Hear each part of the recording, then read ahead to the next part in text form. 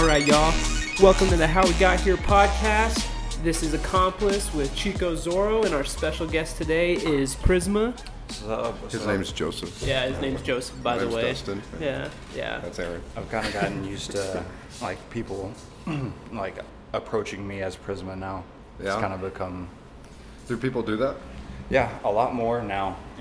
Over the last 3 to 4 months, it's become a little bit more common for that to happen. I don't know how I would feel about that. Some of it. At first, I didn't answer to it. Yeah. But PRYSMA has been, it's been a thing for me since the OG Xbox days. It was my original gamer tag. Oh, that's cool. That was how it came about. It was actually Kaylin's idea. Damn. That's badass, a gamer tag. I mean, that's kind of like stuck with you. Yeah, no, it's literally been 15 years now that I've been using that. Damn. Oh, yeah, like mine, my gamer tags used to be like Cloud Chaser. Yeah, because he was working at a vape shop at the time, so he was all about vapes. And You'd have the little lowercase x and the big X beside it. Yeah. Oh, we used to give him so much shit about that. Oh, a Cloud Chaser's here. I can't say much because I did those two for a little while. And then I had one for a while. It was called Peeved Pringle. That was funny. Yeah. That was a good one. But yeah, like Accomplice. That came from whenever we were. It was whenever you had your apartment, and then we were having that whole dream of the rappers and everything that we were gonna become, and it ended up being Chosen in the Accomplice or something like that. Dude, that rolls off the tongue. I still like the way that sounds. Like that whole name. Yeah. That's a solid sounding name. Yeah. As a group thing. All right. So basically, the first question I wanted to ask is, first, when did you start DJing, and then what kind of got you into DJing? I started a little over a year ago. I started with EDM back in the day, in middle school and stuff, old school Skrillex, and my favorite was always DJ Blend and everything. But I kind of fell off from it. Like most people, you grow up listening to what your parents listening to. So, I had to develop my own taste in music, and the first thing that kind of hooked me was rock. So, I kind of fell out of EDM because it just wasn't the thing for me at the time. I heard stuff here and there, but eventually I got convinced to go to Atlian's in Lubbock and fell in love with it. That's crazy because that was our first. Pretty much instantly. Person we saw. Maybe they have an alien power. They just project it with their freaking wubs. But I saw it and I was like, that's I've performed and stuff before. I used to travel and play guitar and stuff with some guys in a small rock band and stuff. But what was the name of the band? Heaven's Gate. Nice. Until we realized that Heaven's Gate was actually a cult. Oh. Yeah, I would have kept it, honestly. That's even kind of cooler. They were out of California, and they convinced everybody to drink the Kool-Aid. It was literally where that saying came from. Oh. I forgot that was called Heaven's Gate. That's pretty gnarly, dude. I would have kept that. Yeah. I would have tattooed that on my That'd have been so metal, too. Dude, we had shirts made and everything, dude. That's It was fun. It was pretty funny. But, after that, I saw the way the crowd was with everything, and I was like, I want to be a part of that. And then, because that feeling when you're on stage and you see the crowd reactions, everything, you can't beat it. It's something that's hard to replicate.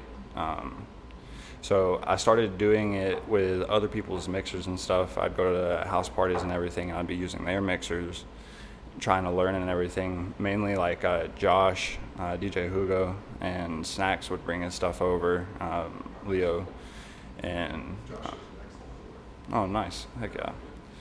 But yeah, so he was a big part of kind of pushing me in that way, because it was man, you kind of got a little knack for this. But I think it was just me already understanding music over the years, being involved with it for a while. Eventually I bought a little small mini mixer that only had highs and lows, didn't even have mids or anything like that. And got pretty solid on it. You know, I didn't listen to the advice of other people, like go ahead and get something that would be, you know, solid. It's going to last you a while, because I outgrew it really quickly. You know, the stuff that I was wanting to do, I couldn't do on that. Mm-hmm. So finally upgraded this past year, and got the opportunity to start playing shows and everything, because, you know, I'd never even thought about it really, like going and doing shows. That was just kind of something that I would do around the house for friends and everything, and then now it's slowly become something, you know, pretty big. Here we are. Have a podcast about it. But yeah, like what you're saying about the, like with my deck, the DDJ 200, like I'm running into that now, where I'm like, I want to do more things rather than just like cutting out the low pass and the high pass. Yeah. Filters, extra stuff. You know, there's a million things that you get just having like the next step up from that. Like if you go to the 400, you know, there's so much more you get with just that. Yeah, and like I love my little deck. Like I always remember as my first deck, but I definitely want to upgrade. Ready to let it go. Yeah. I kind of want to take Josh's route with everything and do like one of the XDJs, the 4-channel, and add a couple of CDJs to the side of it. Oh yeah, that'd be nice. Cheaper than doing the mixer and multiple CDJs, doing like 4 CDJs, because you know there's like $2-3 grand a pop. Yeah. Damn. Yeah. DJing can get expensive. Oh, yeah. I worked at it. So my next question basically... Hang on, I had a question. Okay. So has like pursuing music always been a goal kind of for you? Because I know you said you were in a band, so that means you've been kind of chasing music for a hot minute now. It was something that was always ingrained. You know, I'd always wanted to. You know, it's that dream that everybody has, but then life hits. Yeah. You know, and just now, since I've moved to Texas, you know, 2.5 years ago, that's...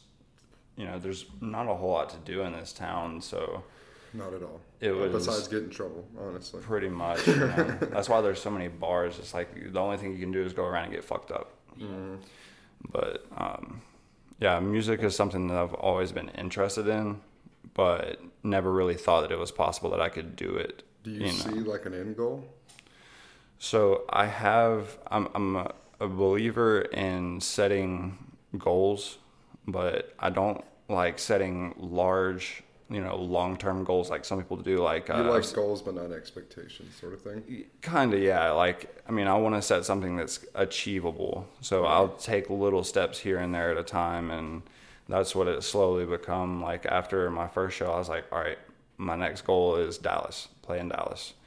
And got a message not even a week later saying, hey, we're gonna get you in Dallas. You're gonna play on a rooftop. You know. Well, that's cool. So you're not sitting here thinking like, oh shit, I want to be a fucking millionaire because of this one day. No, I mean, it was never really about the money. I mean, that's definitely a bonus. It would be nice. I mean, the money is nice and all, but like, it wasn't like the main thing. It was just being involved in the music and behind the scenes and everything like that, getting to learn how things work. The production side of everything is so complicated but fun at the same time. Well, to me, that's like the production side of thing is where the real like magic happens. You know, it's where like what you're really feeling most of the time. Yeah, like we just got back from going to see The Weeknd in Dallas, and you know his music's great and all. He's not like my favorite or anything, but when we went, I was so absorbed in everything because the production was insane. Oh, you're talking about the Weeknd concert? Yeah, like he had a giant glowing moon. Oh, yeah. And it would reflect different colors, and it would literally change the whole mood in the room. I literally texted him about that, and I was like, is that a whole ass moon? I saw your snapshot. I was amazed. I was like, dude, that looks fucking awesome. It was an inflatable balloon. I think they did it like to reduce like insurance and stuff like that, because if they did it on a solid one, you know, if that thing falls, somebody's getting hurt. Yeah. That'd be insane. Like on the news, this just in, The Weeknd's moon has killed 17 people. Oh, it was funny too, because like I could see that they had the idea in their head that, hey, this could happen. So they moved the seats like far out from it. Most of the other seats were all tight and packed because they had 60,000 people in the stadium, but they had large gaps around that so that nobody would get hurt. Oh, hell yeah. That's smart, though. That is smart. At least they're sitting there thinking about it. Yeah. You know, at least somebody is. have an Astro World event. So kind of how you were talking about, like, whenever you were growing up, thinking like music being like a feasible option, because you were a athlete before, right? Yeah, I've done sports pretty much my whole life. I grew up with a baseball bat in my hand. You know, I got to high school, and our school was pretty snooty. We were one of the largest schools in the state. So all of the kids would get on the team, and they would be on the starting roster because their daddies would donate a lot of money to the booster. That's how it is around here in Midland. And yeah, it's a common issue pretty much everywhere. And around here, I bet it's a big thing with football because Texas is massive on football. Oh yeah, Friday Night Lights. Mm-hmm. Yeah, I kind of the coach from that died the other day. Oh really? I didn't saw know something that. that said the coach from Friday Night Lights died the other day. Oh. I was in his 80s or whatever. Yeah, don't mean to make it all depressing or anything, but That's crazy that we didn't know that because we like grew up here. Yeah, you would think we would know. I just saw it on Facebook. It was one of those little random news articles that pop up. And so like transitioning from like being to an athlete to a musician, was there any like, was it hard to transition, or is it something that's always just kind of been like a part of you anyways, and it was kind of more of an easy going thing? So you can be both. Yeah. You can be athletic and musically. And that was what I did. Because we had, our school had 7 periods. You know, we moved from like a block schedule where you'd have 4 blocks.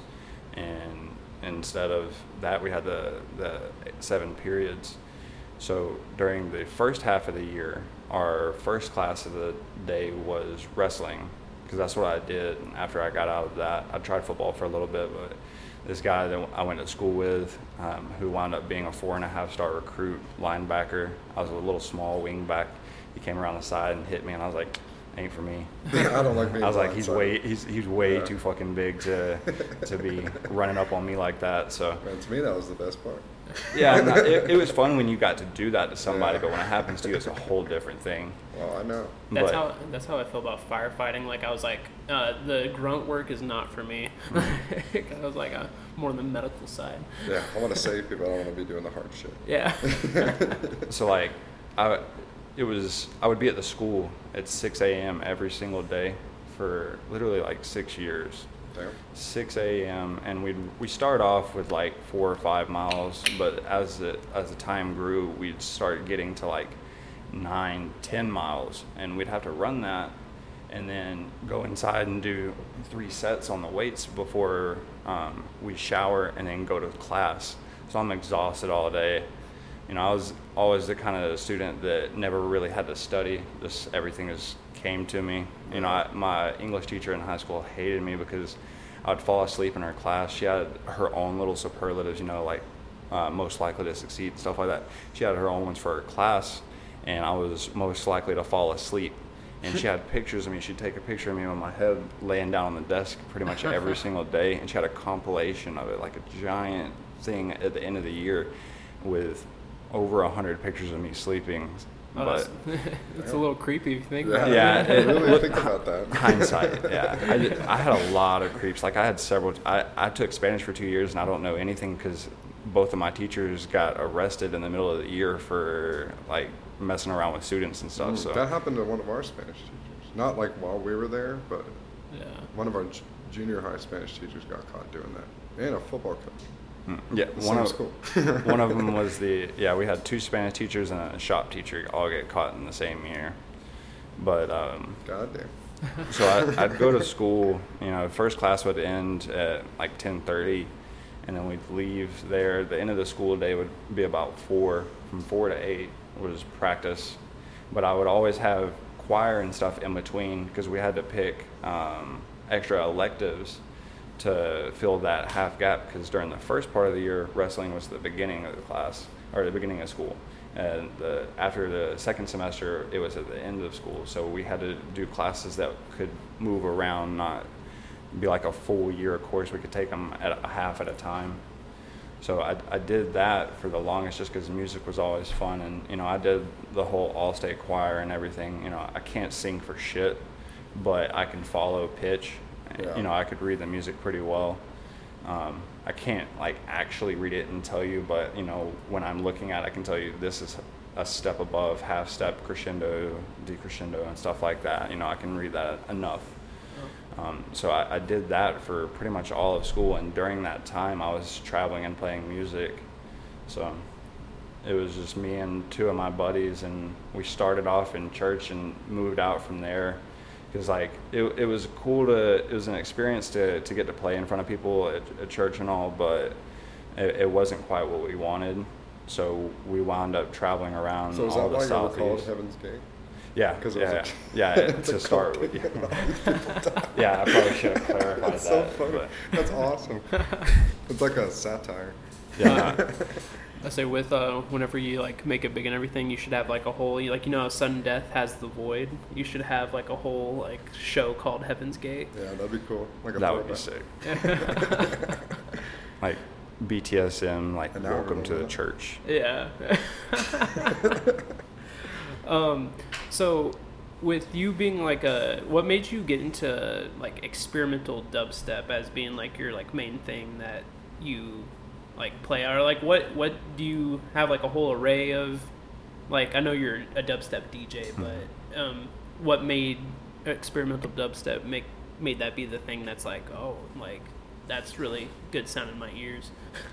So, I love all kinds of music. I appreciate everything. Like almost on a daily, I listen to like 60s and 70s rock, so it like I have no real set genre. Mm-hmm. I feel like I just kind of play whatever I like, and most of the time it winds up being some of the experimental stuff that's kind of like on the wonky side and a little bit weirder, offbeat stuff.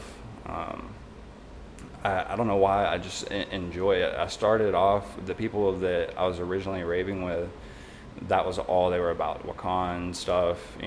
I skipped Illenium and Slander at Ubby my first year to see Liquid Stranger with them, and I had a great time, but I wasn't into the music at that time, so it wasn't like it didn't stick with me.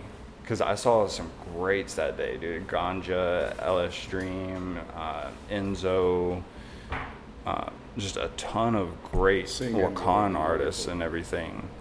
But I didn't appreciate it so much at the time. And then I got into dubstep after, because after we got, like the Alien show was literally 2 or 3 weeks before Ubby. I wasn't even planning on going, and then they called me one morning and was like, hey, we got your tickets.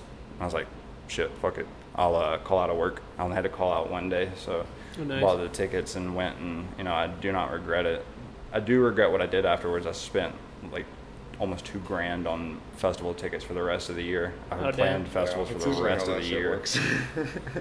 I will say though, it's honestly nice to have like just all the festivals and hotels and everything paid for, because like whenever we first started going, it was that scramble to like, okay, we got the tickets, but like, fuck, we need to grab the hotel, and it's like a week away. We're like the worst group of waiting until like the last. And there's a few of us that want to do it like early. Yeah. We always just kind of like push it off. Like, oh, well, fuck it. Kind of wait for everybody else to go. Yeah, and then it'll be like all last minute. We're trying to scramble to get the same hotel and all kinds of shit. It's fun to do that sometimes, but I like to plan. I like to know like exactly, like down to the minute and everything. I'm real anal about it. I'm a freestyler. That's my comfort zone. But I feel you on that, because I like to have the least anxiety as possible as far as planning and like making sure like everything's good to go. If things change within the plan, then it's cool, but at least have a plan. See, I get bored with plans. I like adapting. Like, I don't know why. I enjoy just kind of just going with the flow of it. I used to be like that, but as I got older, it's just, I want to have things. It's a lot smarter to plan, like, I will admit that. it's a logical. Especially when you're talking about festivals and stuff, because there's so many artists and everything. You got to look ahead of time and, mark off who you want to see. Even if you wind up missing a set or something like that, you're like, okay, I was 20 minutes late to this. I'll just stay here, go to the next one. I low-key kind of want to be there the whole time. Mm-hmm. Like, a part of me wants to be there the entire time, and just like, because I like meeting people. That's my favorite part of festivals, is like wanting to go around and talk to random people. Like, that to me, that's the best part. Yeah. We did that at Freaky this past year. We stayed in one spot the whole time. We held rail day 2, like right in the center the entire day. I sat through a hardstyle set, which I can't stand hardstyle. Like, I love all kinds of EDM, house, techno, stuff like that. It's not like my forte, but hardstyle I can't stand. Certain types I've noticed like drive my anxiety like through the roof. Like I don't know what it is about it, but I'll just be like an anxious wreck the entire time. That's hardstyle for me. Yeah. But I sat for Vinny Vici because I wasn't gonna miss Excision on Rail. Oh yeah. Oh, but yeah, I totally feel you on the hardstyle thing. Like hardstyle, it's just the constant. Yeah, it almost makes me want to like get into a fight. Like I don't know why. It's like something just about it. Change it just a little bit, make it some DMB, tolerable. Yeah, but hardstyle, like, I cannot. Yeah, I can't think or anything. I'm like, I'm losing my fucking mind. Well, and like being a hardstyle producer, I'm like, do you just load as many sounds as possible as you can into the preset, and then you just I play? can see the appeal of it. Like, I get it. It just doesn't like click that bell for me. It just makes me fucking caged animal. And when you talk to people who love hardstyle, they're like, man, this pumps me up even more than like dubstep. And I'm like, dubstep makes you want to break shit. Yeah. How can you, like, how is this more intense to you than dubstep? And like my thing with hardstyle is it's almost kind of like house for me. Like I like house and techno and everything, but like I'm expecting the build up and then just a total change, like a shift. Like that dubstep does. Oh, I interrupted you. Sorry. Oh, you're good. It's fine. It's fine. But yeah, I expect that shift because, like with dubstep, you have that more of like it can be soft and then build up into like this like nasty drop and everything. It's more structured. Yeah. Like, you know, build up, drop. You know, maybe some vocals in between into another build up and then drop. Yeah. And then you got a song. How to make dubstep 101. Yeah. Follow us for more tips. So was there a specific song that like made you fall in love with electronic music in general? Not a specific song. Or like a specific artist? Yes. My first that like just pulled me in was Sullivan because he has that perfect mix, in my opinion, of live performance in his set. Like, he doesn't stand behind the decks the whole time, which, you know, I do that, so, like, I can't say a whole lot, but I like his style so much. As far as, like, experimental and stuff, it kind of started with LSDREAM, listening to some of his stuff. You know, I went through all of his older stuff just because of how much I enjoyed it. Nice. Hell yeah. Cricket sound. Yeah. Yeah. I don't know where to go from there. So I guess I can ask another question, but and so you said, like, you talked about it a little bit earlier, like you listened to like more like rock and all that growing up. Did you have any like outlandish like I guess what do people call it, like your closet playlist that you don't want people to... no one hears? Yeah. Oh, no, definitely. It was all like death metal and stuff. Yeah. But it was great motivation in the gym. Yeah. Oh yeah. Anything like super hard and loud like that is really fucking... Yeah. Like Job for a Cowboy and 2 Minute Machine. To like, boy, I'll hit them weights. Nowadays for me it's either dubstep or some sort of like hardcore rap that's like really fucking driving a point home.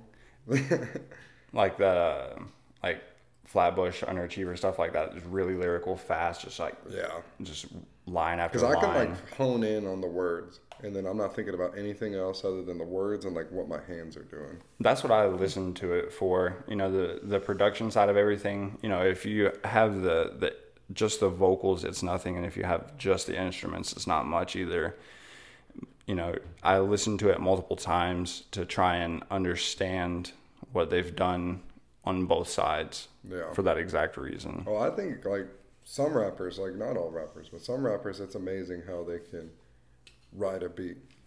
You know, like they can say so much and like be right on fucking beat every time. Like, to me, that blows my mind. Like, that shit's hard. Like, that's not an easy thing to fucking do. Yeah, like whenever I was trying to be a SoundCloud rapper, like peep my old shit on SoundCloud. Like I ended up being more like one of those like sing-songy kind of rappers. Yeah, that's the easy way. I'm not like hating on you. Oh, no. We're good, but that's like the easy way to like counting beats and stuff like that. Like the lyricist, like that's the cool shit to me. Like that takes a certain level of like ear. You have to be able to hear it. Yeah. And like a certain level of like brain power to like hear it and fucking react to it all at the same time. Yeah, it's a multitasking the entire time. You're if you're rapping, you're sitting there multitasking. Yeah. It's like a flex of your brain, kind of. See, like I always listened to like metalcore growing up, like A Day to Remember, Asking Alexandria, like that's when everyone was like wearing like cowboy boots and like Wranglers, and I would show up in Vans and skinny jeans. And with, like, you a had band like tee. multiple phases you went through. Oh, I did too. Yeah. I was the same thing because I went through my rock, and then being in Alabama, you know, country's literally fucking everywhere. Went through my cowboy boot phase too, but I literally my music taste shifted a lot, but I dressed the same. Yeah. Throughout like all of high school, like I never changed the way I dressed. Mine, like whenever I was listening to a different type of music for like that month, you would or whatever, embody that. Yeah, I would embody the music. Yeah, it'd be like every other week, Aaron would be a total different person. Like I would show up as a cowboy one week, and show up like dressing more like Mac Miller the next, and then go right back to the metalcore like scene outfit. I stuck to the cowboy look, and that was pretty much me. Yeah, that's when we were all dipping too. That makes me want to throw up just thinking about that. Yeah. My dad like would buy it for me. My parents hated it. They hated that I did it, but I just kind of did it anyway. Yeah. my parents were like, our parents bought it for us, so why would we not buy it for you? Yeah. They were always like the type of people that are like, if you're gonna do something, do it here, so you don't get in trouble. Yeah, that's kind of how my parents were with like drinking and stuff. Like they would let us hang out in the backyard and stuff. They were like, just don't go out and die. Mm-hmm. You know, like just trying to come home alive. I was like the beer bitch for my dad and his friends growing up, but they would always reward me with a swig of it as soon as I'd hand it off to them. They're like, beverage? And I'd run. I'd run to the fridge, crack it, take a swallow, and hand it to him. Damn. Do it for like every beer, and then you finally get to like one full beer. Yeah, pretty much. And that was like, I remember, like, those are early memories, like 4, 5, 6. Damn. That's early to be taking swigs. Yeah, I mean, so like I grew up with my dad and them, or most of my mom's side of the family was all like druggies and stuff like that. So like at the time I was like, oh, I'd rather be around drunks than, you know, meth heads and stuff like that. So I'm like kind of the opposite. Like I grew up with an alcoholic. You like being around No, meth heads? not like that. Okay, let me rephrase that. I'm glad you said that. Like I grew up like around alcoholics, so it always kind of put a bad taste in my mouth. And when I kind of felt myself going down that same path, you know, so me and drinking, I've always had a bit of weird relationship. Like every time I drink, I think about it. Like I don't want to end up like that. Yeah. I guess that was one good thing is like nobody was like an alcoholic in my family. They all like drugs for some reason. So like for some reason, we don't know why. But the first time like I smoked weed, my dad was growing, and he didn't know that I knew. But I ran into his closet where he was growing, broke off a little nug and taped it under my dresser to let it dry. I Googled how to do everything, you know, like how to grow weed and everything like that. And smoked it out of a receipt paper.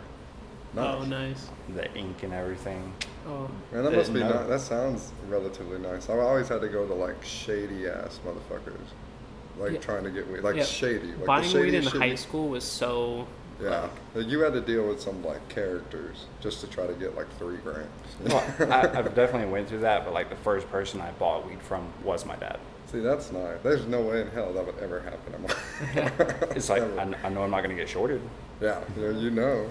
And if you did get shorted, you know where to get the rest of it. Mm-hmm. Just be like, mine. Yeah. I claim this. So like you already talked a little bit like what your childhood was like growing up, but like was there any music that your parents played that kind of had an influence on like your music style and music taste today? I mean, not so much, just because I listened to what they played, so I didn't really have, like, it wasn't my style. Because my dad, you know, growing up in Alabama, it was like either really old country, you know, Merle Haggard, you know, Hank Williams, stuff like that. But his flip side, when he was selling everything, was Biggie, Tupac, stuff like that. So the classic. Like when you walk in, it's like... Pretty much. You can't go wrong with either of those. I still listen to both Biggie and Tupac. They said that like I knew the lyrics to "Baller" by Lil Troy when I was 4. I could hit every word. Dude, that's cool. That was me with Eminem, like my whole life. I knew like every word. I love Eminem, dude. You see the new beef that he's got? Oh, he's got with a new the game. beef? With Game, yeah. I sitting there talking all this shit. Oh, I didn't know anything Did you see what about Haley this. said? Haley kind of dissed him, bro. Yeah. Hardcore. Yeah, She was like, people have to, are so irrelevant that they have to put my dad's name in everything in order to hit the spotlight. Damn. That just proves how big he is, still. Yeah. You know, like cause I don't know. He put himself in that position to being like one of the best diss rappers. Coming from nothing. Yeah. I don't know. There's always a part of me that believes, like, I don't even want to say it, but like, part of me believes his story is a little bit, I don't know, because like it's like way the fuck out there. Like his whole like life story is like everything bad that could possibly happen. And to me, like I'm a questioner. I'm like I find that a little hard to believe that it was that fucking bad. You know, like. It could be. I'm not saying it can't be. You can be surprised. Oh, I know. I don't know. Like, as I know, like, once you get the taste of fame and, like, oh, shit, they like how bad and fucked up this is, I mean, you can easily exaggerate the fuck out of that just to keep that ball rolling, just to be that guy, to be the Slim Shady, you know? Like, I don't know. That's just a weird question when I think about him sometimes. Yeah. I can see that, though. Because I know it'd be hard for me not to. Yeah. Like, if I got put in that position, like, it'd be hard not to just, all right, let's just keep this going. Let's just see how far we can take it. But then you think people have a life outside of what you see. That's very true. So there's a lot behind that you don't see. His life just currently is fucked. I mean, he's still single, and half his music is about how heartbroken he is. If you really listen to his lyrics, like, he's a heartbroken man. Yeah. And that's really what it is, at the core of it. You heard it here first. Yeah. Chico Zora is calling out Eminem. I'm not calling him No. out. That's a good thing. No. Well, I shouldn't say that's a good thing, but that's a soulful thing. Yeah. That's a. He's rapping about what he feels. Yeah. You just have to pay attention to understand it. You know, It's he's not one of like those people you gotta like really fucking pay attention to. Yeah. Or he just sounds like an asshole and a serial killer.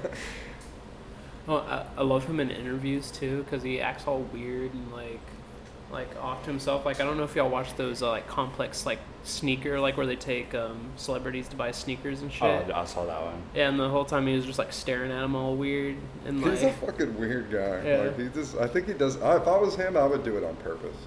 I would just be as weird as possible just because you can. He's so extremely rich, and he turned around in that video and he had to ask. He was like, "Hey, can I afford these?" Yeah. Knowing damn well he could. He has a restaurant now. Yeah. Mom's Spaghetti. Oh yeah. Yeah, which that's sick. That's such a cool idea. I had the idea to make like a dubstep bar. I forgot what I made the name. I think I called it like Headbangers, and like to have like somebody at the rail with a beer, and it's like you're headbanging the beer to your face. You're smashing it against your mouth. Reminds me when I smashed my tooth out. I used to be really bad on Xanax right after I got out of high school, and I got a funny beer story with a tooth too, or a story. Yeah, I had taken a couple and then decided to take another one and split it in half and put it in 240s and played Edward 40 hands. And I guess at some point throughout the night, I smashed a bottle to my tooth. I woke up the next morning and go to brush my tooth, and a giant chip falls out. Didn't hurt at all, but you could see like the nerves and everything. I don't know why it didn't hurt. Went for several years like that. Finally, over the last year, I just had it removed, and it's been 6-7 years now. Oof. Damn. We were at a party in high school one time, and this giant fucking cowboy. Like, we were just standing there smoking cigarettes. Oh, chestnut? Yeah. And we were just standing there choking. And he was one of those dudes, like, he would get to this level of drunk where he just wanted to, like, be aggressive. And he just, like, dead sprinted at me. And I remember very vividly thinking, like, he's not going to run into me.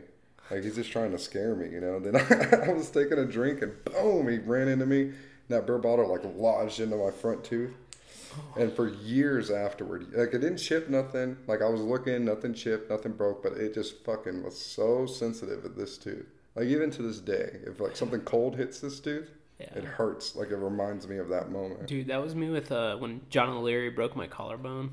John is a mountain of a man. So, okay, I'll tell you the story a little bit. So, we were at a theater banquet out at Kiwanis Park over by Goddard, and we were playing tag. Like, seniors in high school playing tag.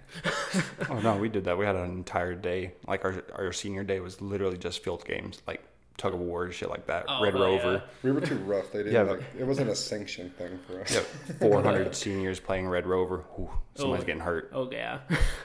But we were playing tag. I was, like, kind of off to the side because I didn't want to get tagged. And they tagged him, and, like, we locked eyes, like, gazelle locking eyes with a cheetah, and so I'm the gazelle, and I started running. I just started running, and like I was like, he's not gonna tackle me, like we're not playing rough like that. And then I just like I remember seeing sky and then ground. Dang, he like slammed you. Yeah. And then, like, I rolled over, and I was trying to, like, call for help to my girlfriend at the time. But, like, you know when you got the wind knocked out of you, and you're just like, I'm like, help. And then finally when they came over, like, one of the parents was like, don't want to alarm you, but your collarbone's broken. I ended up having to get a metal plate and everything. Like, still to this day, like, I have this, like, metal plate right here. You can see, like, the screws and shit. Oh, I can see it from over here. Yeah. And that's John O'Leary's fault. I have a cadaver. I have a piece of a dead person inside of me. Damn. He's like a big dog. Yeah. John. Like, if he gets excited, like, you gotta watch out. He'll fucking like fuck a you Saint up. Bernard, just a giant baby. Yeah. That's he's like, he's always, ever since we've known him, he's always been, like, the most athletic person you've ever seen. Like, he just can do naturally, anything. Yeah, he can pick shit up with his toes. Like, he's a scary guy. He's like a monkey. Yeah. Like, me and him will always be friends. I don't want to be his enemy. That was me and that dude that flattened me. And Monte Caban playing pro football now. Oh, nice. Damn. At least he got, like, fucking taken out by someone worth the shit. Oh, yeah. No, he was a red shirt at Louisville. It was solid. Damn. He was always that dude that was like, 5th grade was already almost 6 feet and was just towering above everybody and just dummy athletic. We had a few friends that were like young in junior high. They were like full built, like grown men. And we're like, what the fuck are you? Like, we're kids running around. Like Austin Gober. Austin and Robbie, they were like, they were like way ahead of everyone else. Like, they were already like squatting like crazy amounts of weight. Yeah, and it was like, how is that even possible? Steroids. No, I'm just kidding. That young though? I don't know. How would you even get a hold of that? Dude, so this dude Austin that we were talking about, he looked like a little mini Brock Lesnar. Yeah. Like, he was that huge. Yeah, he came from a different school, a different place. And he just showed up like the Hulk. Like, he was short though. Like, he wasn't tall, but he was a short, just stocky kid. And he was like already like looked like a full grown man. Dude, I remember when I had that fight with Joseph. And, like, that's when me and Austin were cool. And then so... I always forget that happened. Yeah, I went to him and I was like, he's trying to press charges now and everything. Like, it was stupid. I was like, who fights in high school and tries to press charges? Yeah. And it wasn't even like a big fight that got broken up by like a big crowd. Yeah, it was like it happened in private. Yeah, it was like 1 or 2 punches, like when we were running the mile. And then I was like, we should probably get back before, like, anyone, whatever. And then we ran back and then he went straight to Coach Dempsey. And I was like, you little bitch. Yeah, man. Not calling anyone out. Like, we're good now. Like, Yeah, whenever I worked at Planet Fitness, You're like, full on name dropping. we would like, we would like see each other. It's all cool. Yeah. You heard it here first. The How We Got Here exclusive. All right. So getting into the Drip Collective stuff. How did that all like come into fruition? Like, did you hit up like Big A, or did he kind of hit you up? It was me hitting him up first. I hit him up to play at Kong's in Lubbock, where he does the Underground Wednesday every single week. And I went out there and played, and he enjoyed my stuff. I think he did at least. Yeah, it seems like it. But after that, it was just kind of like minds. We never like said anything specific, but it was like, we have a similar outlook on music and everything like that. So it just kind of slowly became a thing. And, over time doing shows and stuff with him, because I've done a couple with him now. After this after party that we just did with Carbon and Dirty Snatcha, it was like, he's like, look, y'all aren't always going to have me around forever. I'm trying to show you guys these things so that, you can have your own thing. You don't have to, just rely on us for everything. So yeah, he's kind of like a Master Yoda. Yeah, he's been a great mentor, dude. He's such a genuine guy. Oh yeah, like with even like the few interactions I've had with him and Erica. Like, Erica's dope too. Like, it's always just been like, Brody, you killed it, man. Like, dude, like, you're going places. We're all going places. Like, this is all, like, the Drip Collective is about the movement. It's not just about anything. I was like, I feel like you're, like my, like, I don't even know. Like, I just feel, like, welcomed, like a hug every time I talk to Big A. That's just the kind of person he is. Yeah. How long has the Drip Collective, like, been around? So to my knowledge, it's been a thing for a while. They used to call themselves something else. I can't remember what it was. Big A told me it one day.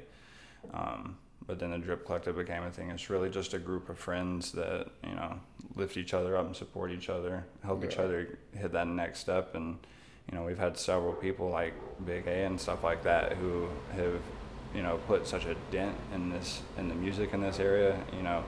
When you think of EDM in this area, Big A's name is one of the first that you think of. Mm-hmm. Yeah. So.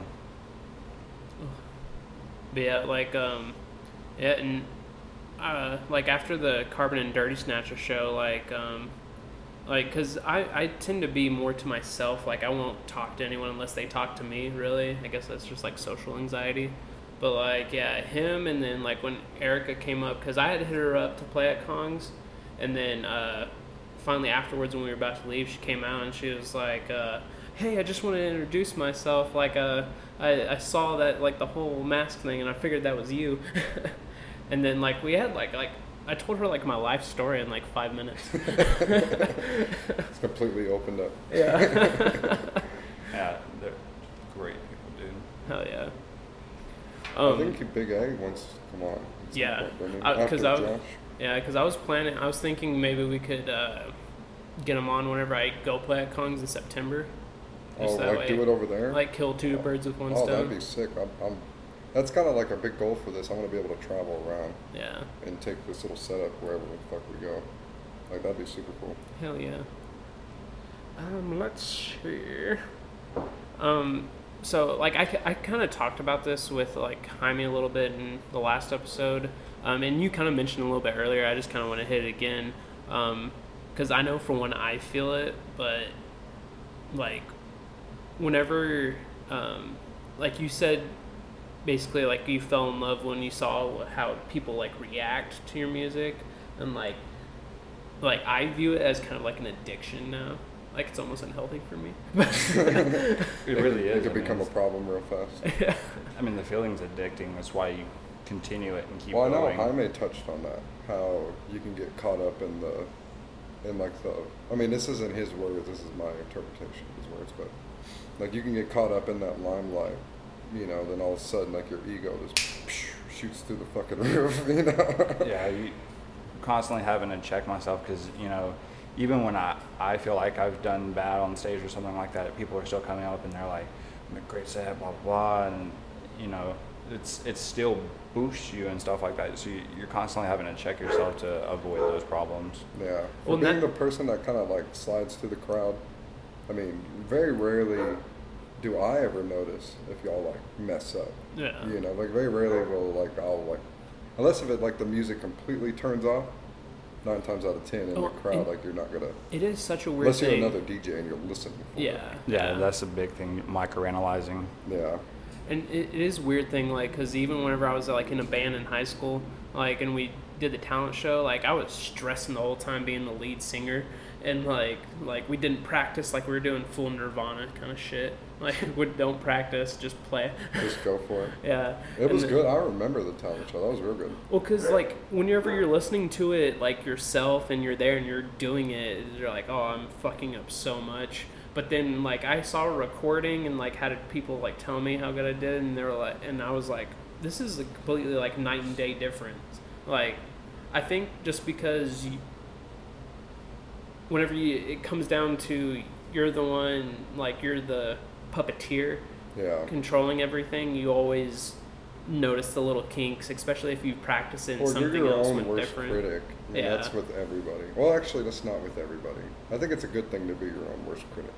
Some people don't have that critical voice in their head, and they just do whatever. Yeah. You know, like I think that's a good thing to have.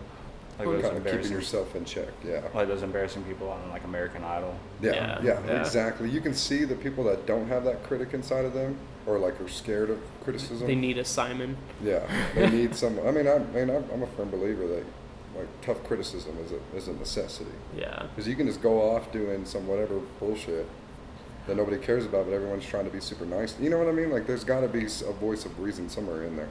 Well, you know. Kind of what's crazy is I've been watching some of the like DJs streams from like when COVID hit, and like I was watching Millennium, and Set the Sky. They were making Crazy Times off of his last album, and like you saw them like running into problems and like stuff like that, and it's almost like it kind of helps bring it back to home, I guess.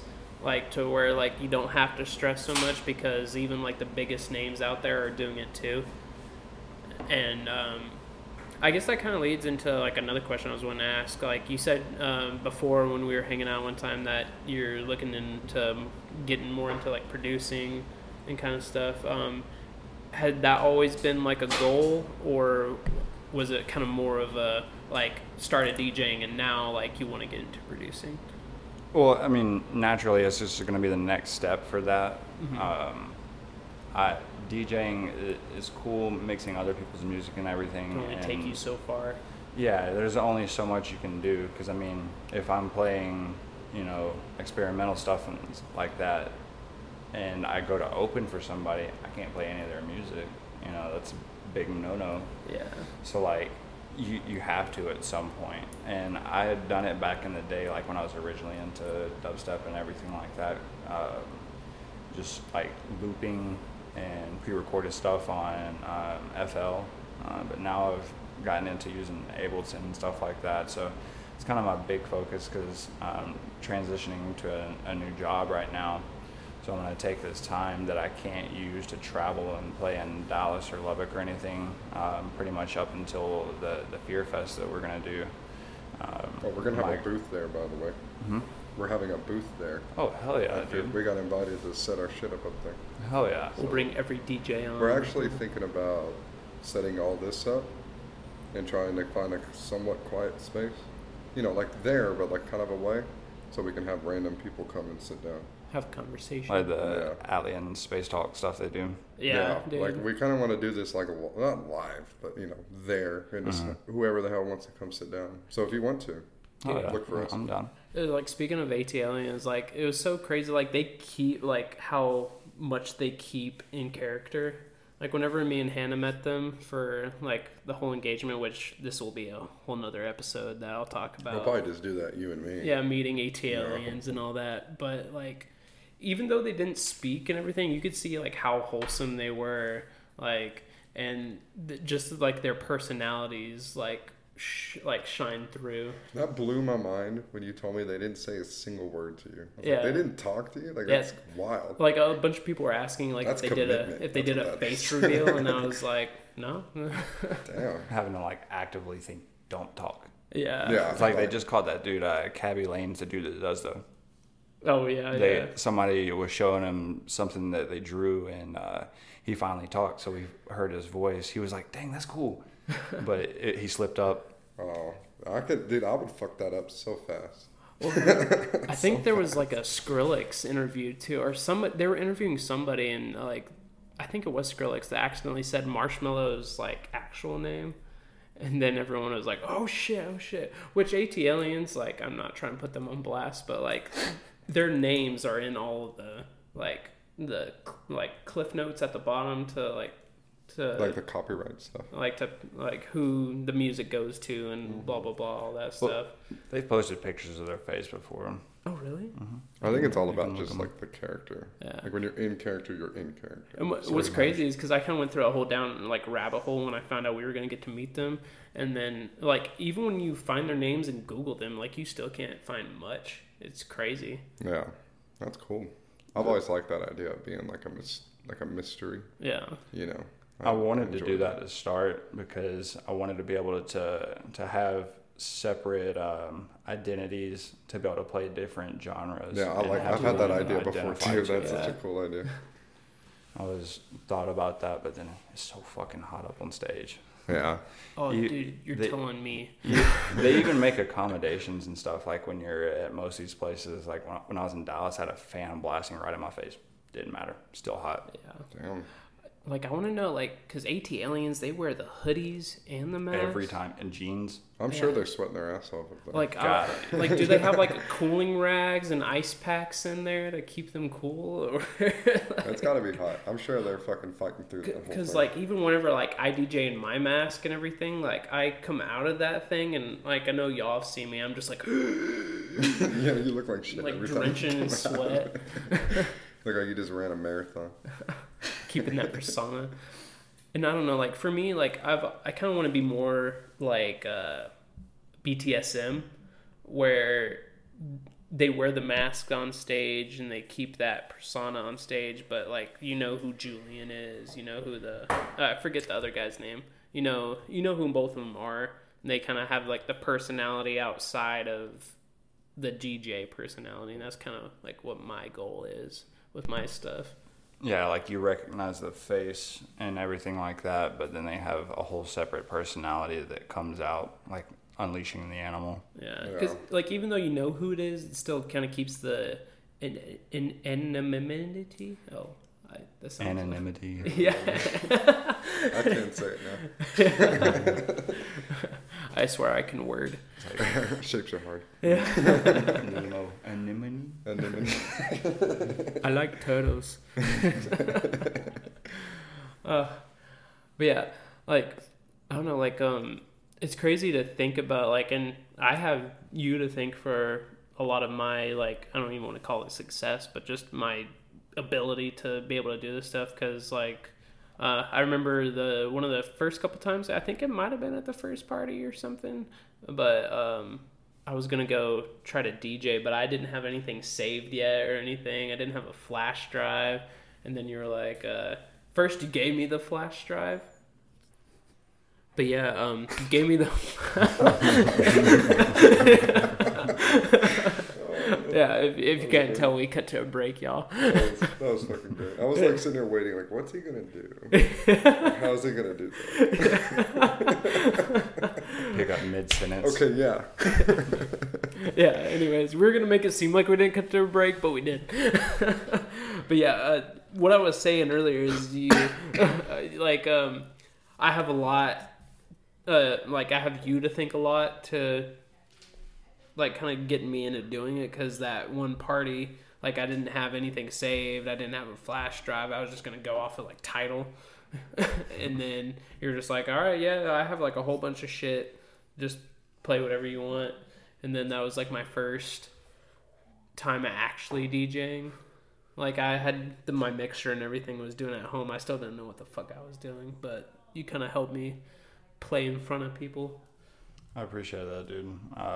That's one of the biggest things that, like, I actively think about on a daily basis is making sure that it's not just me, you know, kind of bringing up everybody that I can, you know. There's enough room for all of us. Yeah. Yeah.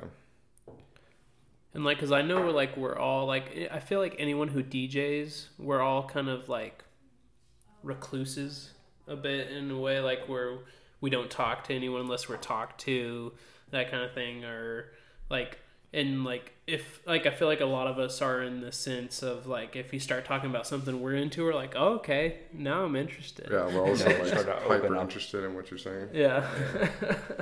Yep. And I think just being a musician in general, like, I feel like everyone kind of is recluse if you're in that kind of realm of things. Yeah. Maybe that's one of the draws about it, you know, it's just a way to express yourself because you don't do it all the time. Yeah. That makes a lot of sense, though. Yeah. Because just trying to speak out something you don't know how to directly communicate, like that whole... I'm losing my train of thought. But Yeah, I'm kind of feeling this beatbox right now. I know. Like these like Texas honeys I've been like downing this whole time. They're starting to get to me. Let me get back on track real quick. I know, we're a little fucked up. A little break. So basically you said that, like, since you're transitioning jobs that you really don't have, like, you're going to have a lot of time to do producing. Do you have any shows coming up before Fear Fest? No, so unfortunately I had to back out of the one that I did have in Dallas, but it's no big problem, you know, they weren't upset or anything. Yeah. Life happens. Pretty much until Fear Fest I don't have anything, because everything that I had lined up was out of town. So I'm going to spend the next couple months a really, like I said, a tangible goal, something that I can achieve. I want to have 2 solid songs before then. Oh, yeah. So we've got till October 9th. So I'm spending most of my time because I'm working on my set for that, but I've also been doing that for a little bit. I've been kind of preparing for that one for pretty much since, you know, we found out about it. So I'm putting most of my brain power into trying to put out something that's worth playing in front of people. Oh, yeah. Yeah, I'm kind of with you in that same boat. Like, that's kind of my next goal, too. Like, I've been, like, hyper-focused on, like, making this song to release as my first single. And, like, because, like you were saying earlier, like, you can only do so much when you're playing other people's music and everything. My buddy was telling me about this thing. He's also a musician. I forget what the website's called. Like, I'll tell you afterwards when I remember, but they have this thing, like, to where it's like a remix contest, and they just send you the stems if you enter the contest, and you can, like, remix stuff and kind of make your own sound. And so, because I was going to try to get into that, and I was going to, like, hit up everyone else and see, like, just so that we all have, like, it'd be cool if everyone in, like, the Drip Collective or just anyone that's making music in this area, like, we all have, like, a remix. Like, you know how they have the remix EPs of, like, a bunch of different artists on the same song? Like, I think it would be really dope to do something like that. Yeah, man, that'd be really cool. It's kind of like that idea that Jaime threw out a while back with the DJ contest. Oh, yeah. Whatever happened to that?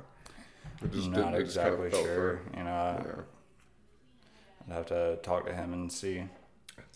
I do think we should do that, like, battle of the DJs, like how we were having, like, that LAN party. Yeah, that's what, you know, sort of what they had the idea to do, but I don't know whatever really came of that. Yeah. Seemed like it just fizzled out.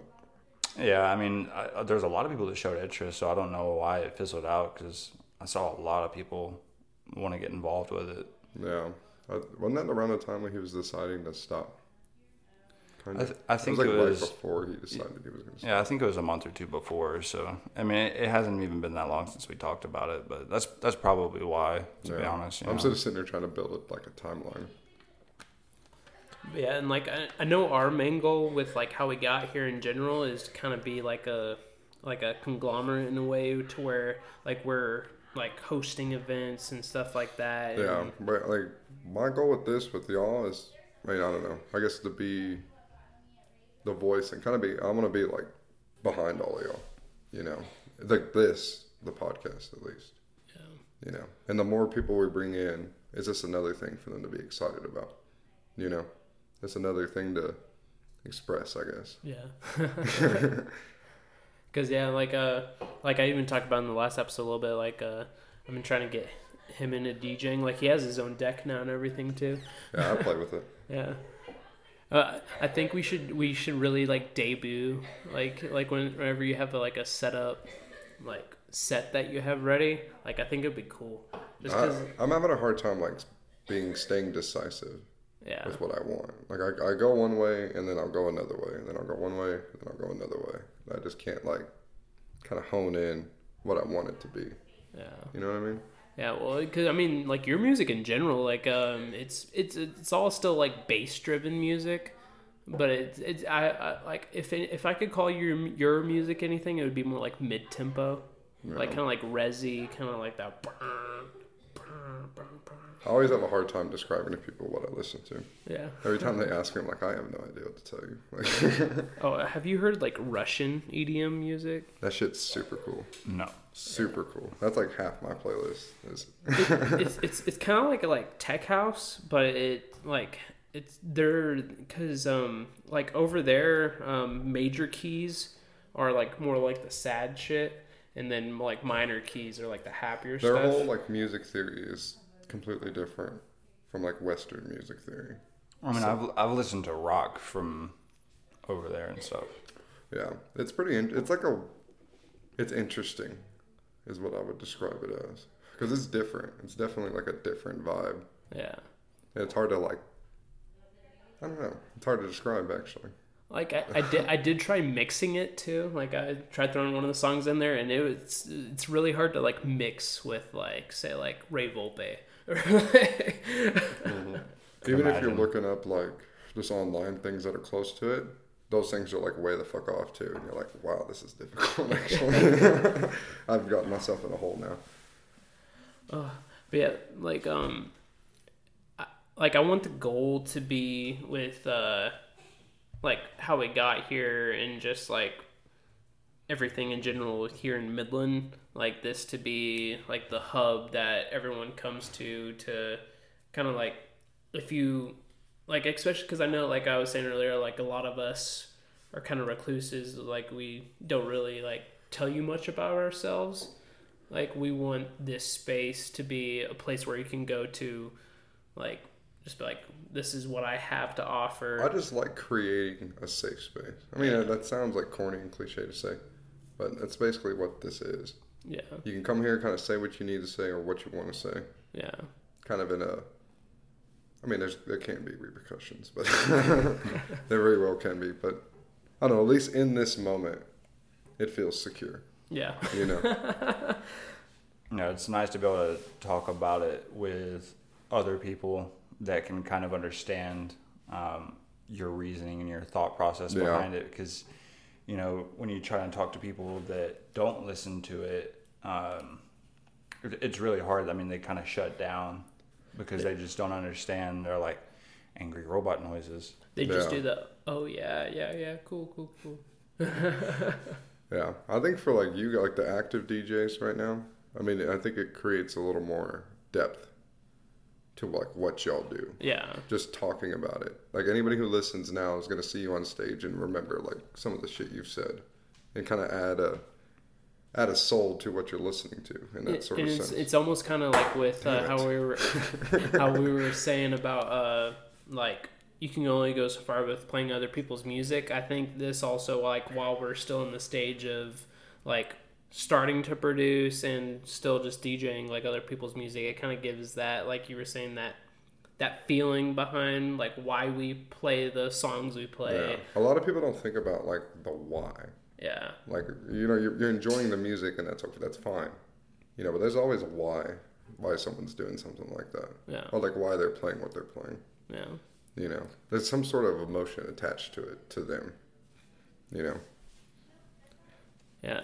And I don't know, like it feels like time is weird because it feels like because actually let me scratch that. So how long have you been like mixing? Has it been like under a year, over a year, like year? Publicly mixing? Like, yeah. How long have you been presenting it to people? Not that long, maybe 6-7 months. Okay. Yeah. So we've seen and heard like a lot of it. Pretty much most of it, you know. It's a good thing about, you know, having friends like you guys, you know, just knowing that you've always got someone there to support. Yeah. That's a big thing. I mean, if you feel like you're in it alone, there's only so much drive you can really have by yourself. You know, really? I have like a motto, like alone you're kind of nothing, but like together you're everything, you know. It's really hard to self-motivate yourself, so having other like-minded people around, you know, seeing their success and their failures and stuff like that drives you that much farther. Yeah, and it almost like you don't want to let anybody down either. You know, it adds a bit of almost discipline to it. You know, because if you just kind of up and just stop, I mean, there are going to be people that notice that. Yeah, 100%. You know, and you don't want to be that guy. That makes sense. And like one thing I think that's really cool about the scene here that we have, like, I mean, it's kind of the same everywhere because there's all different types of DJs, but we have like on the same like show, we have a good like mix of like styles. Yeah, there's a really good variety between the active DJs right now. Like it's a solid variety. It's like, not the same shit with everybody. You know? So that way, if you're going to a show like and you're more of a house head, like yeah, you'll get your little bit of house head, but then like headbangers that are going, they'll also get like their little bit of like dubstep and shit. I really need to like work together on basically like a whole set between all of y'all. Yeah. Like really like plan out who's next. Like do the flow. Like almost like break it down on another level. Yeah. And say like, you know, dubstep here, and then like actually plan that to like drive a whole night. You know what I mean? Yeah. That's kind of what me and Patrick did with 305 this last time. We were texting each other, trying to figure out the lineup and everything, and I shot him over a lineup because like I split it up just basically based on what people's music was and their style and everything, and I was like, my reasoning was literally just to keep everybody interested the entire night. Yeah. Not just for people to be there for one set. Yeah, that's kind of what I'm saying. Like if y'all blend it really well, then everyone's going to enjoy the entire thing, you know? You're not having like a whole like group of like 15 people leaving at one time. Yeah, just because their type of music is over. Yeah. You know? But I mean, I get that. Yeah. Too, on the other side of the page. Like I understand. And like we talked about it with like Jaime, how long the scene has been around, but it's really starting to blow up within this like past like. Well, it's like relatively new to us. Couple years, yeah. Like, we're like newcomers in all this. Yeah. You know. But I think like the consistency that we've been having here lately, it's like really cool. Yeah. I mean, there's like I said, I think the last 2 episodes, like every weekend now, there's someone to go see. Like one of your friends is doing something. Yeah. That you can go see and to support or just be a part of in general. And it's not just like fucking like what's his name, like some country singer like performing at a bar or whatever. The same country singers that come through Midland every year, that kind of thing. Yeah. Those get old. I can get down with some two-step every now and then. But I can enjoy that. Some boot scooting boogie. Yeah, that shit's fun, but not all the time. I mean, that's what our whole life was around here. Yeah. Like, that's what it is. Yeah, it's cool to see a new thing starting to blossom. I keep on like putting this out there, and I want it to happen like EDM, like a West Texas EDM festival like takes over like where Rock and Rodeo was. And we have like every time I drive past that place, I think that like, man, if I had the money, that'd be mine. It would be fucking awesome out there. One of these days. Because like we've had like Rock Rock the Desert. We had because they don't do that anymore, do they? Yeah. Well, I don't know. I don't think I've seen Rock the Desert around. No, I'm thinking of Crude Fest. Crude Fest. Did I say Rock and Rodeo earlier? You did. I knew what you were. I meant Crude Fest. I didn't. Yeah, even think Rock and Rodeo is still around. Crude Fest land. is what I'm talking about. Because that place is just abandoned. And they got a whole ass stage out there and everything. Like campgrounds, they got like setups for RVs. That's a whole fucking thing right there. Yeah. You know? Like up the street. Wait, and like we could call it like in the dirt fest or something. Yeah. Something like that. Yeah. Breathing in dirt. Breathing in dirt. It's bad the Lost Lands is already taken. The biggest thing with that is just we've got to keep up the consistency and show these venue owners and promoters and stuff like that it's viable. That's already happening. And like the crude way of putting that, I mean, there has to be money involved. They have to make money. Yeah, like that's all they give a shit about. Like if you can prove to them, like we have a crowd of people that'll come pay, they'll buy drinks, then they'll let you do it. You know, because even like 305 isn't. I mean, that's not an EDM bar at all. No, it's like and we've basically taken over this. You know, like it's we've invested that place if you want to look at it like that. Because we've shown the owner there and everything that there's money to be made. There's people that enjoy this stuff. You know, like there's a lot of people that enjoy this stuff. So if you want to make the money right now, that's what they want. Yeah. You know. But like me and you, and with like the podcast, we're in a great position to start like talking to these people. Yeah, and like kind of be the voices, you know. Yeah. And like I still think we should do that Red Room party that we were talking about. I would love that. Yeah. We're kind of planning around like Halloween, like kind of Fear Fest times, but like just renting out a warehouse and because there was one time we were sitting in his apartment and he had like the lights strung up like they are in here, and like we were just sitting there like kind of high. Oh, we were fucked up. Yeah. And we're going too much detail. We were fucked up. Yeah. And then like he changed the light to red, and then like the shift of the room was like whoa. Instantaneous. Like it was all chill, everything was cool, then it went like just like this weird fucking presence over everything. I was like, holy shit, I feel fucking weird. And I want it to be like that kind of like sudden deathy kind of vibe, like, or just that like. And we both felt it at the same time, like, man, we can use this feeling. Like, we know what this does now. Yeah. The power of the Sith. Yeah. Well, that's what it felt like. It felt like the dark side walked into the room. Darth Vader was going to be standing there. Yeah. But yeah, like I'm very excited for what's to come with all that we're doing here, and like it's only going to keep growing. And I like how excited like the DJs are to talk to us. Like every time we do one, like after this one, I'm sure we're going to get a few more names come in and starting to schedule things, and things are getting complicated real fast. Like whenever we first made the first post about it that we were going to do it,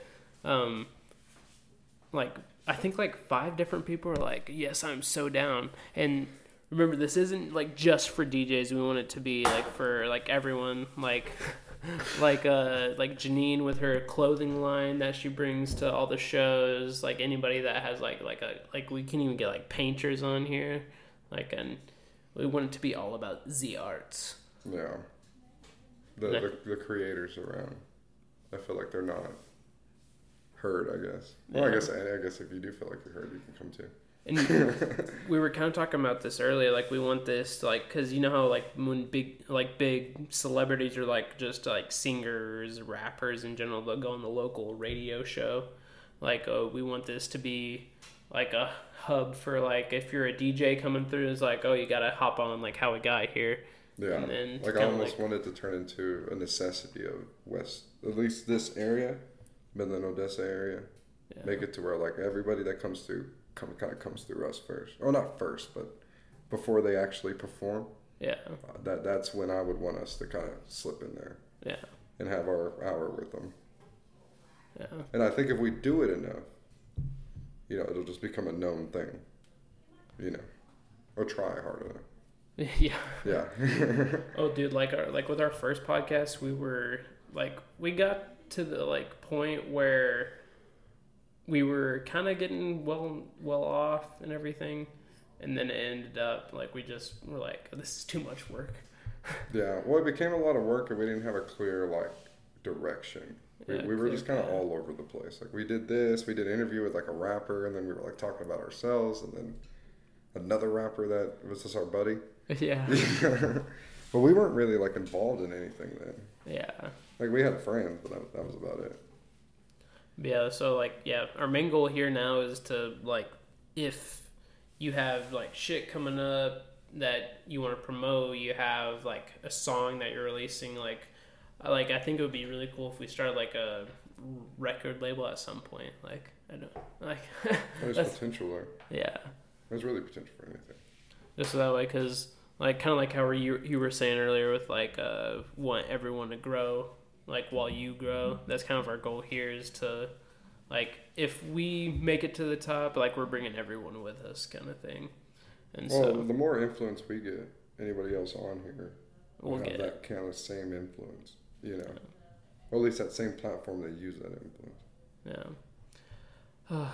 I feel like I'm like brain dead now. Yeah, same. Like I can't even process what I'm saying. I guess we can kind of just like end it off here. Unless Joseph, you have anything else do you have anything that you want to hit before we like end off the episode? Nothing was jumping out at the moment. I just wanted to say thank you for having me on and letting me, ramble about my life and my experiences with everything like that. Yeah. If there's anything else, we'll save it for another time, another episode. No, I'm sure, like, because the more we do it and the more y'all listen to us do it to other people, the more comfortable people are going to get. Yeah. Like, you're going to have an expectation of kind of when you come in here, you already know what they're going to kind of ask. Mm-hmm. Already know the sort of idea of it. Like, here, you watched us struggle. Just to get this shit working. Yeah. we had a good whole hour of troubleshooting just before we did this. Yeah. So any plan me and Aaron had kind of went out the window. Yeah, to get the sound that was coming through your ears now. Yeah. We were a little discombobulated in the very beginning. But hell yeah, y'all. Yeah, so it was a pleasure talking to you, Mr. Joseph. Yeah, I learned a lot. AKA PRYSMA. Yeah, so the next thing that you're going to be on is Fear Fest. Mm-hmm. Yeah, so Fear Fest, October 9th, out at Rolling Sevens Ranch. Both me and your boy PRYSMA right over here will be there, like, dropping that spooky shit. How we got here, we'll have a booth. Yes, and how we got here, we'll have a booth as well. Like, we're trying to get shirts, but I don't know if that's going to We'll invite everyone to come speak if you want to speak. Like, just nobody do the fucker right in the pussy. Again, I kind of encourage it. I think it'd be funny. I mean, if you do it, like, it'll be fine. But yeah, we're excited for the future of everything that's going on here. Like I said earlier, DJ Hugo is going to be next episode. I'm excited for that. Me and him had a heart-to-heart about him coming on the podcast. Like a full-on heart-to-heart. He like touched my soul. I was like, I'm so excited for you to be over here. Hell yeah. You're going to make me cry. But yeah, again, like, we are forever grateful to y'all for listening and yeah, for real, joining along on this ride. Feedback we've gotten from this is better than any idea we've ever had. Yeah. And it feels good. Yeah. And we can't thank y'all enough. This whole community, like, of course, like, Plur and everything, but it really shows. Like, yeah. And thanks, Joseph, for watching us fucking have a little. Yeah.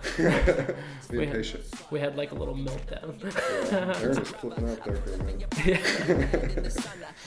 Well, alrighty, y'all. It was a pleasure. We will see y'all next episode. And peace out. Holla.